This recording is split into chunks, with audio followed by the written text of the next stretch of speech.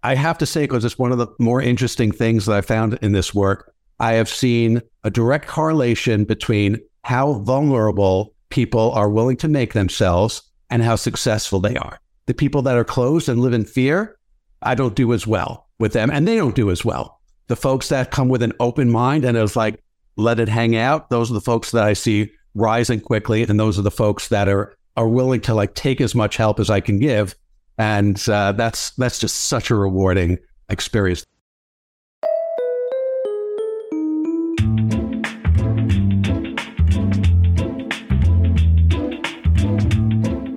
Welcome to No More Bad Events, a fun and insightful podcast for professional event organizers and for anyone at any level interested in producing nothing but the best events.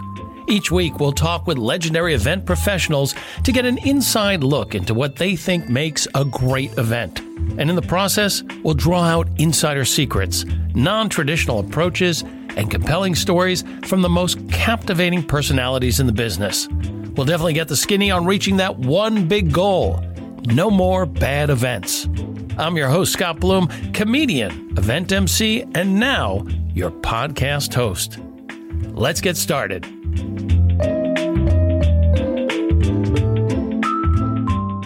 No More Bad Events is produced and presented by eSpeakers, the most trusted, easy-to-use, full-service online platform for finding, connecting with, and hiring the best keynote speakers, hosts, and presenters in the world. With the deepest catalog of professionals available through the eSpeakers marketplace, you can be assured that the speaker you book will be the absolute best speaker based on your goals, bar none. eSpeakers, the #1 way to find your next perfect speaker. For more information, go to espeakers.com. Hello, you. Yeah, I'm talking to you. Welcome to the show.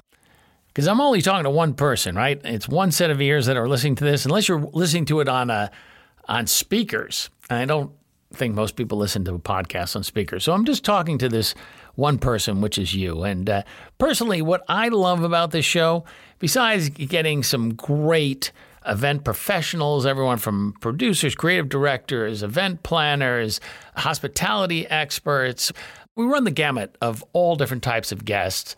But what I personally like is that I get a chance to reconnect with friends and colleagues who I might have worked with in the past. I haven't worked with them for a while. And we get to sit down and chat, which I don't always have a chance to do. And today is one of those episodes where I get to basically hang out with someone who I've been working with on and off for the past 25 years. One of my oldest friends and colleagues in the industry. And he heard I had this podcast, or he might have seen it in a newsletter and said, hey, he emailed me. He said, Scott, I'd love to be a guest on your show. And I said, absolutely. Gary is one of the top creative directors in this industry. He's been around. He's also now a speechwriter and speaker coach, and has been working in the events world for, almost 30 plus years, I think. And Gary has worked on hundreds of events, primarily in the tech and pharma industries. Gary refers to himself as a writer, an idea shaper, and storyteller. And he tells some great stories about his time behind the scenes and on site for big events. As a creative director, he always comes up with great concepts that strategically bring clients' objectives to life. He prides himself on building trust with his clients so they feel comfortable taking big creative swings, which ultimately translates into better experiences for the audience. We talk about one of his proudest moments as a creative director when he produced a competitive team-building experience for a pharma launch in Hawaii, which I was lucky enough to be part of. I actually hosted that event, and I'll never forget being backstage in the wings just before I go on stage, and he's like, Scott, remember, as a host, there's only 3 things you have to keep in mind. I'm like, yeah, Gary, what's that? He goes, 1, you can't curse. You have to keep it clean. I got that, Gary. Second thing is you need to make a seamless transition. Okay, I got that too, Gary. And the third thing is you can't mess up the executive's name. And I go, hey, I've been doing this for a while. I got that. So I get on stage, and it's in almost an arena seating. It's a raked seating of around 1,000 people. Everyone's pumped up. They're rowdy. They're about to go into a big competition. And I was feeling good. I was feeling excited to be there. And I'm getting the audience pumped up. And I go for my big introduction of the area manager. And I said, ladies and gentlemen, please welcome your Southeast area manager, Orlando Jones. And I proudly walk off stage, and I see the executive walk out. He's giving me kind of a funny look. And as I'm walking into the wings, Gary's looking at me a little disappointed. I'm like, what's up? He goes, his name's Orlando Caesar. Oh, okay. Well, one of the three things I guess I just screwed up. Orlando Jones was a big actor at the time, and I was just so full of myself at the time. I thought, man, I nailed it, but I did it. Anyway, Gary is here. He's strategic, he's funny, and he's seen it all. At this point, he needs no introduction, but as a professional MC, I feel only right to give him a proper professional introduction. So everyone, please welcome to the podcast a living legend, Gary Foreground. Damn it. So close. We'll just edit that out. Anyway, here's my conversation with my buddy, Gary Forman. I think why people like to work with you is you not only have the background of business, but you've always been smart. I mean, you're a really good writer. We used to joke about, you remember how I used to talk to you about how I was the dumbest of the smart kids? And I think you claimed to be the smartest of the dumb kids, right? Wasn't that your claim to fame? Did we both met each other at that one place? That sounds familiar and funny. So you've been doing this for a long time now, decades. How do you think the work has evolved over the years, or your work specifically? Well, in terms of my work, obviously you start as a writer, you're working on smaller events, a creative director. As I'm sure you've seen in your own career, with time, you gather experience, which I think is the single most valuable thing when it comes to this work. Just knowing what works, knowing what doesn't, knowing how to deal with people of all stripes, having done so many things. And with experience, I'm able to be more selective about the projects that I take on. I find myself, the events work has also led to a lot of speech writing and sort of strategic communications work, because you get involved in events. They say, hey, we could use some speech writing help. So you're working with the VP of sales or the CEO or some senior person who wants help with their speech. That goes great. There's a relationship. And then the next time they need to deliver something important, I get reached out to and say, hey, can you continue to work with us on some stuff? So I love that. I'm a theater guy. I love theater. I was at a show last night. I was at the opening night of Camelot. You can get my review later. So I love that. So I just, I just love being on site and pulling stuff together. So it's become, it's kind of become two-pronged, continuing the events work and then, some more strategic communications focused work with senior execs that I largely meet through events world. Well, I'm sure based on your background, I'm sure you tend to go towards the more theatrical stuff. But I know you do a lot of strategic communication. You work with a lot of executives, helping them to become better presenters. Tell me a little bit more about that experience, because I know you've been doing that deeply for the last several years. Yeah. So as I said, it happens a lot of times. The relationship starts through an event, and there, again, I love the theater part, but also, my education and the first part of my career was just pretty businessy. Again, typically when I work with a senior executive, these are bright people, successful people, motivated people, and secure enough to be able to say, I'm willing to make myself vulnerable and share openly with an outsider who can help me raise my game in terms of presentation. And that's like, so it goes deep. Many clients have come to this, feels like therapy.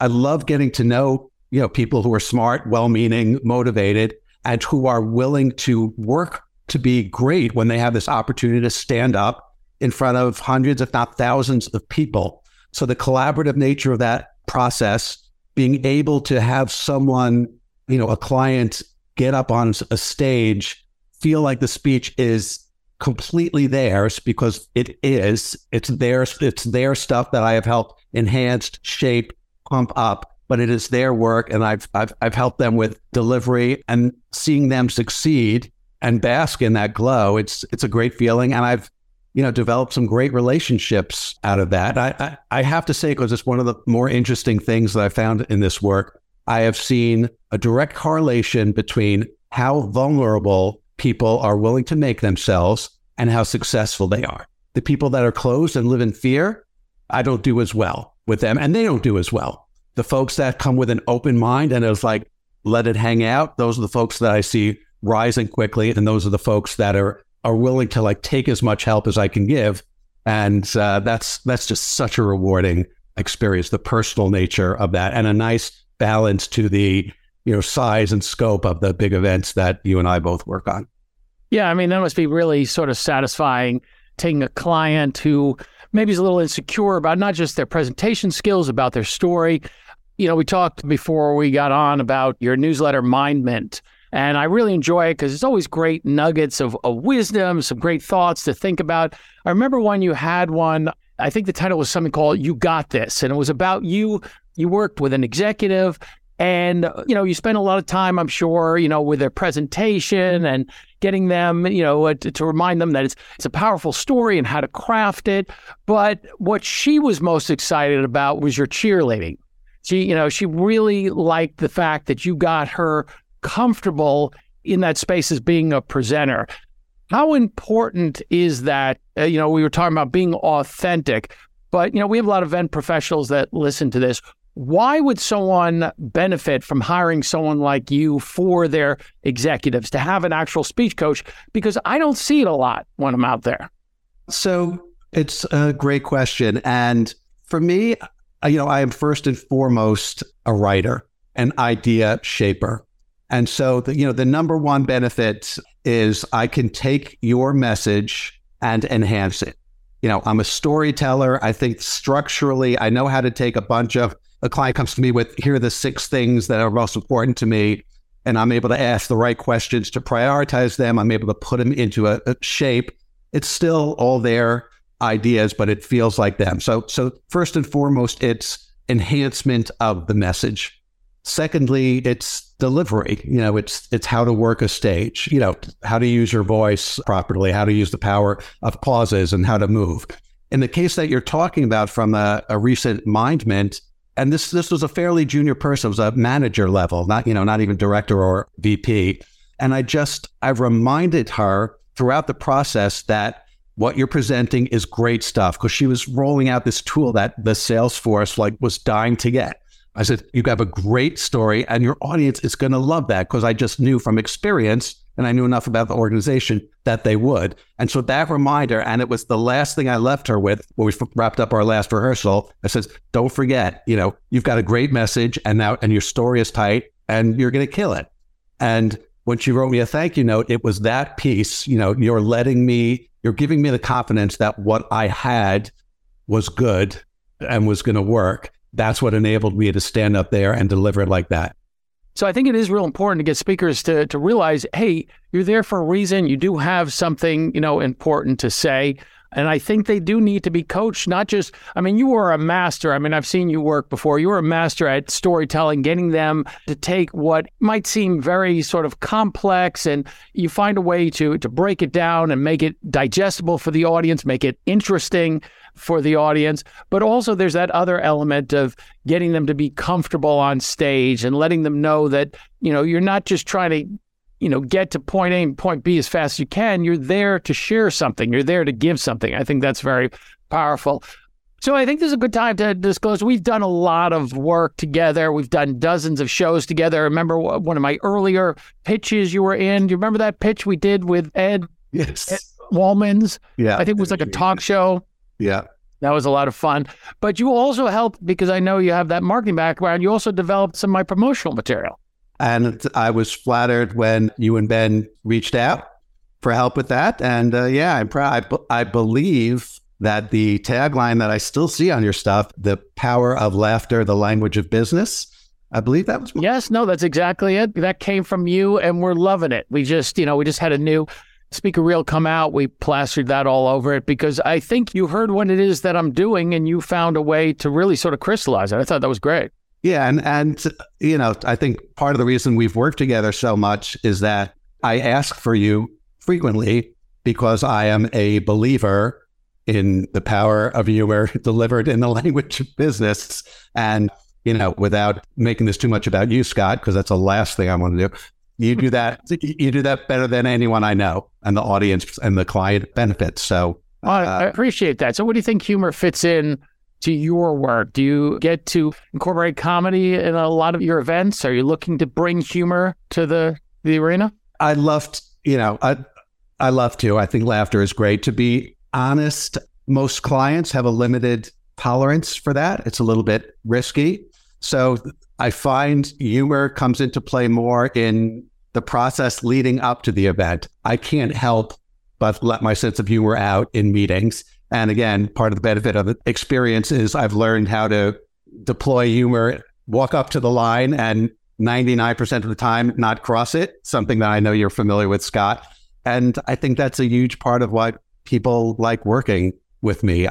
We're doing creative work. If it's not fun, what are we doing here? And so, I found a way to have fun in as many meetings as possible. A line here, a line there, and people loosen up, and it breeds connection, that breeds openness, and we enjoy the process more. And so really humor is more important, as it plays a bigger role backstage for me than, very often than on the stage.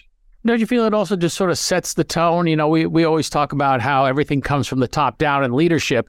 As far as the program, you're kind of taking that leadership role. They're looking to you. You seem real comfortable before. I'm sure that's part of it as well. That sort of shift you said from going from, hey, don't forget this, to going, hey, you're going to kill it out there. You're going to have a great time. Just remember everything we talked about. Don't you feel that you're there to not only champion them, but to also put them at ease, and that humor does a lot of that? That's very true. Yeah, that's very true. And especially, one of the things I was eager to talk about as I got ready for this conversation, Scott, was, one of my favorite things has become being on site and having the headset on and being on stage and being sometimes a stage manager will play that role, or the deck manager. I love doing it. So I'm hearing the crew, in one ear and understanding what they have to do and when they need time to fix a cue, and communicating that with the client, and also coaching the client, helping them to understand how it all works together, loosening them up as part of the process, and tightening up the show, letting the crew know it's like, hey, no, that cue wasn't tight enough, and letting the speaker know, okay, walk on when you hear your first name, don't wait for your whole name to be said. The little things that add up to change the energy in the room. I've become a little bit of an energy junkie. Like, to me, it's just so much about the kind of energy. And that's true in a meeting, in a creative meeting when there are 6 people, and it's true in a ballroom, of 2,500 people. It's like this magical quality of the energy in the room. And it's so delicate, and it's so easily shattered, that it takes a lot of work. And a lot of the work I find myself doing on site is just, working with the technical crew on the tightening of things. I'll tell one story. I wrote several speeches for a client, a software company recently. Their meeting was wildly successful by their standards, and it's a bigger meeting than they've ever done. And the client, unfortunately, they ran out of budget and couldn't bring me on site, but sent me the videotape shortly after that they were so proud of. I watched the tape. So my client was the first person to speak after the video. The opening video plays, that's fine. There's 3 seconds of silence after that. And then there's a voiceover introducing my client. So 3-second gap, energy killer. Voiceover is too long. It's done in the wrong, and doesn't have the right energy. So voiceover ends, another 2 seconds of silence. Music comes in. They'd specially selected a theme song, but it's not queued up to the point that hits. So we have to wait. And then my client decided to enter from the back of the room, something I never would have let him do, because it was great. He comes up, but it takes a while to get to the front. So the applause dies down. He gets to the stage, no one's applauding, but they keep the music. So literally, I made a list. There were 8 things before the first word in this meeting was spoken. There were 8 things that helped to suck the energy out, all of which, had I been, on site, because the crew's just worried about not making a mistake, something that looks like a mistake. But when you have someone there that notices these things and cares, I find these are for the most part, overwhelmingly talented people, the stage managers, the lighting designers, the sound guys, like give them the incentive and they rally because so much of the time they're bored because these shows are all the same. So I just love being there when I can say, let's cue up to the song to the right spot. Let's do a sound check and make sure it's hitting at the right volume level. Let's make sure we tighten the space between, the end of the VO introduction and the start of the play on music. Let's make sure the client's in the right position to get to the stage. All those little things that you learn over time that I think can make a gigantic difference. Fortunately, the speech that the guy delivered was, absolutely incredible. Yeah, but I know what you're talking about, especially, your love of theater. It's that, we're looking at the whole production. It's not just individual beats and stuff. Everything has to come together. I know that, yes, those energy sucks, where there's a pause there. I mean, that kills me. As my role as host, I have some say in during rehearsal, hey, we need to tighten this up. I mean, at some point I'm acting as a little bit as a producer, as well. But I also know about this whole idea of the energy just being right. You feel it. It's going throughout the whole meeting. I think I felt that in that experience we had together in Hawaii. We talked about the Crestor event. That was a big launch for, what was it? What was the pharma company? Was that Pfizer? AstraZeneca, right? AstraZeneca. So you were the creative director on that. And I'm sure it's an event. I know people are still talking about it. Not the fact that I think we were in Hawaii for 2 weeks. We were in Maui. That part was great. But you had this whole competitive arena, and it was for the launch of Crestor. Tell me a little bit about that event. Where did you start from? Where was the inception of that idea? And then take us through, just being there and why it was such a big success. Yeah, thanks for remembering that and for queuing that up. So, it was long enough ago that the product we were launching is now off patent. So not to age myself, but it was in this millennium. Yeah, right. So I was part of the team at MJM. I was a freelancer, but working with them almost full time. Basically for a decade, the same team was working on that account, and there was so much trust, there's so much knowledge, institutional knowledge, that we were able to push the boundaries in many ways.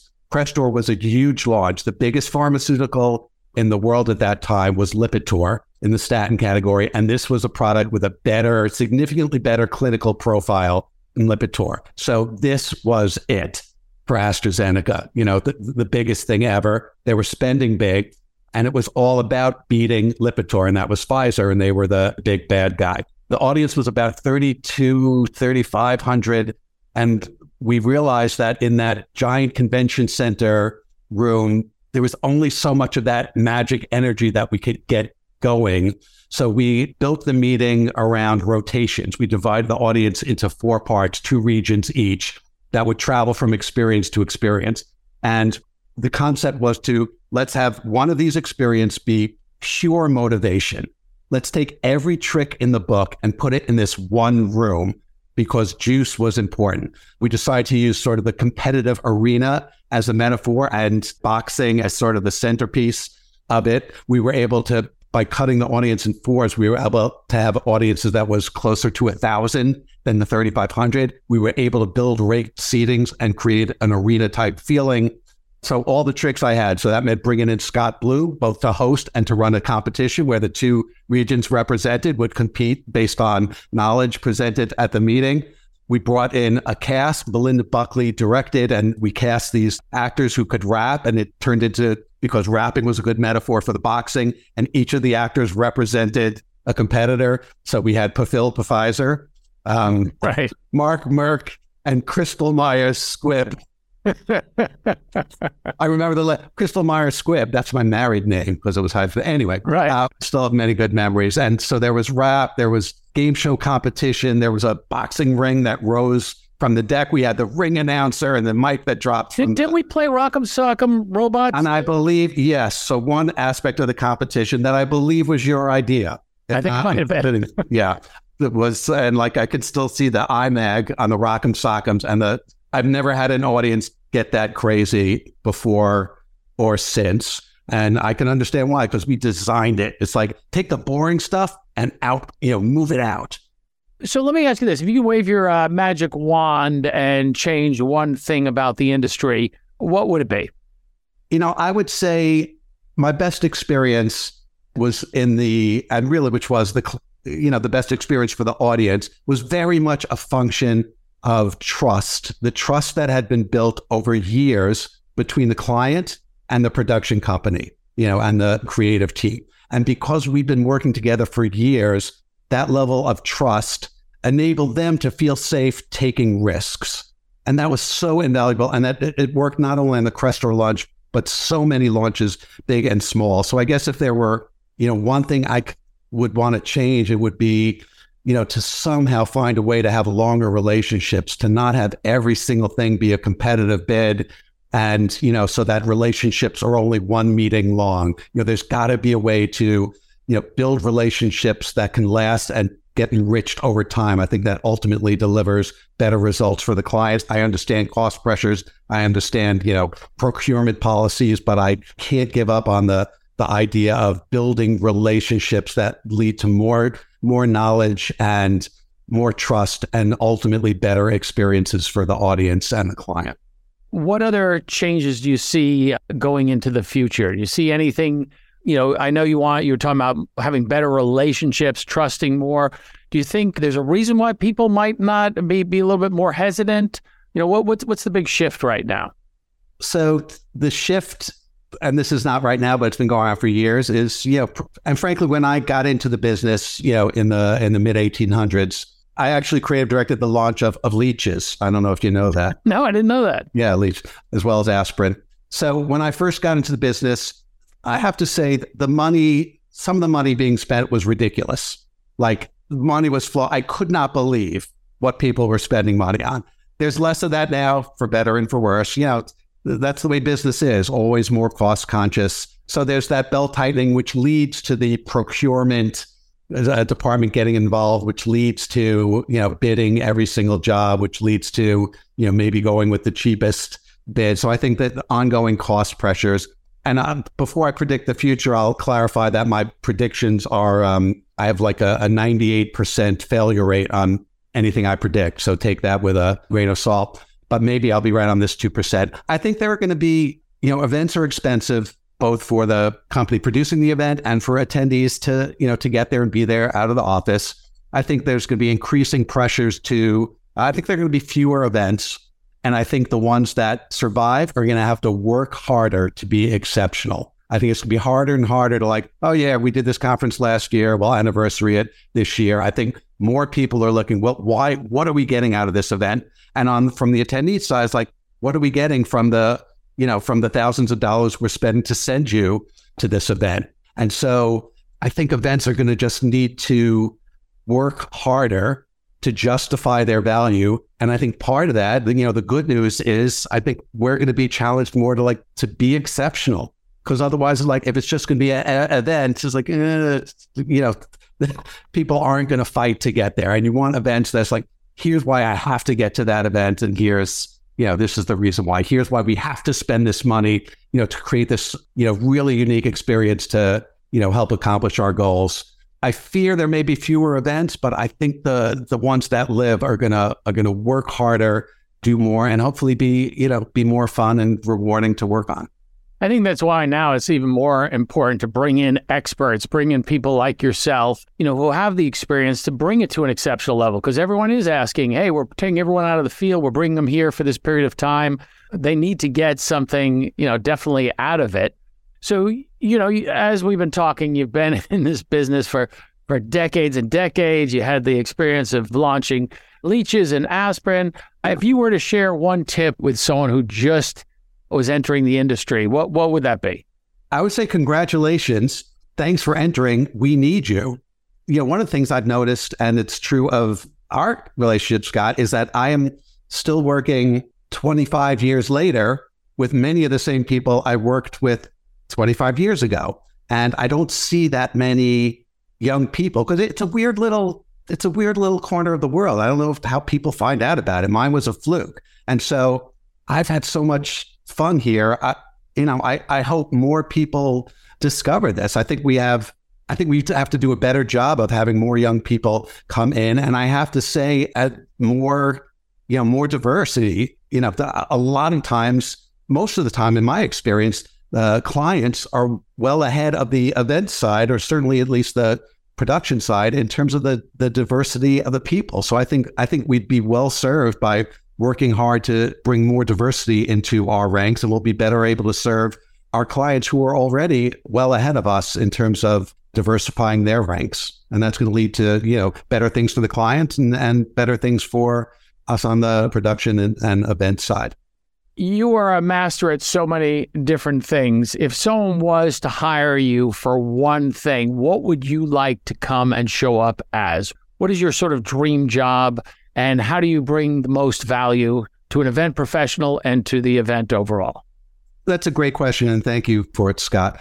So even before we get to me, it's about who is hiring me. And that's so important. That's one of the benefits of experience, is that I can be more selective. So first and foremost is me looking for a company who wants to aim for the top, that is committed to bringing in experts and doing things differently. So that comes before whatever my role might be. Ideally, I love to come on as a creative director to help shape the entire experience. And that will often lead to other things. If it's like, okay, our CEO wants help with his keynote, and then I can step in and do that. But as creative director, being able to work with the scenic designer and lighting and graphics and sort of bring the whole thing to life, harkening back to that creative arena, one of the reasons it was successful is we had a clear vision, a clear metaphor that everyone that touched it, from the graphic designer that did the shadowy boxing logo, to the sound guy, to the lighting folks, to the actors, everyone could lean into the same idea. And, being at the helm of that and seeing a concept come to life in 3D with 1,000 people in the room 4 times a day for the rotation, and then seeing the clients' faces as the audience, erupted in laughter and applause. It doesn't get better than that. And so, yes, if you're one of those clients, I'd love to help you. I'll probably recommend Scott Bloom. That's why I'm trying to get you in there. I know that I'm your go-to guy, so I think be a nice 1-2 punch. It's clear, talking to you and knowing you for years, that you're passionate about what you're doing. You're always looking to to bring your best, to get the best out of the client, and to have an overall great experience for the audience. And that's something that everyone's looking for. And as we said, as we're moving forward and, there might be less meetings, each meeting needs to count. And in order to make a meeting exceptional, you need to have people who are at the top of their game helping you out. So I hope event professionals who are listening to this realize that there are resources out there, that people that can help them. Gary, I don't normally do this, but you're a good friend. If someone wants to get in touch with you, it'll be in the show notes. What's the best way to reach you? GaryForman.com. And there is no E in Forman. I found that out when I was doing my notes. I had to go look back. Is there an E? So George Foreman's with an E, Gary Forman, because you're for the man and the woman and any other diversity in between. Yes, and non-binary. You could be changing your name to Gary for everyone. Okay, I'm going to use that. Thank you. I think so. It's Gary. It won't be the first thing I stole from you, Scott. I appreciate it. I'm honored. Thanks, Gary. It's always great to catch up with you. It was great seeing you, and good luck in the coming year. No more bad events, baby. Not that we ever had any. Hey, I'm wondering, we should probably change this podcast name to Only Exceptional Events, but that was taken. Thanks, Gary. My pleasure, Scott. Thank you.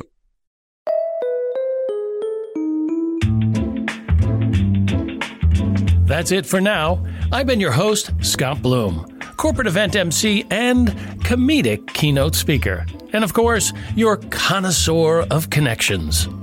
Oh, by the way, if you're interested, you can book me for your next event on eSpeakers Marketplace at espeakers.com/marketplace. And if you like what you heard, subscribe on Apple, Spotify, Google Podcasts, or wherever you listen to your favorite shows. If you loved what you heard, drop us a review and don't forget to share with your friends. No More Bad Events is produced and presented by eSpeakers. Thanks so much for listening. Now go out and make your event a great one.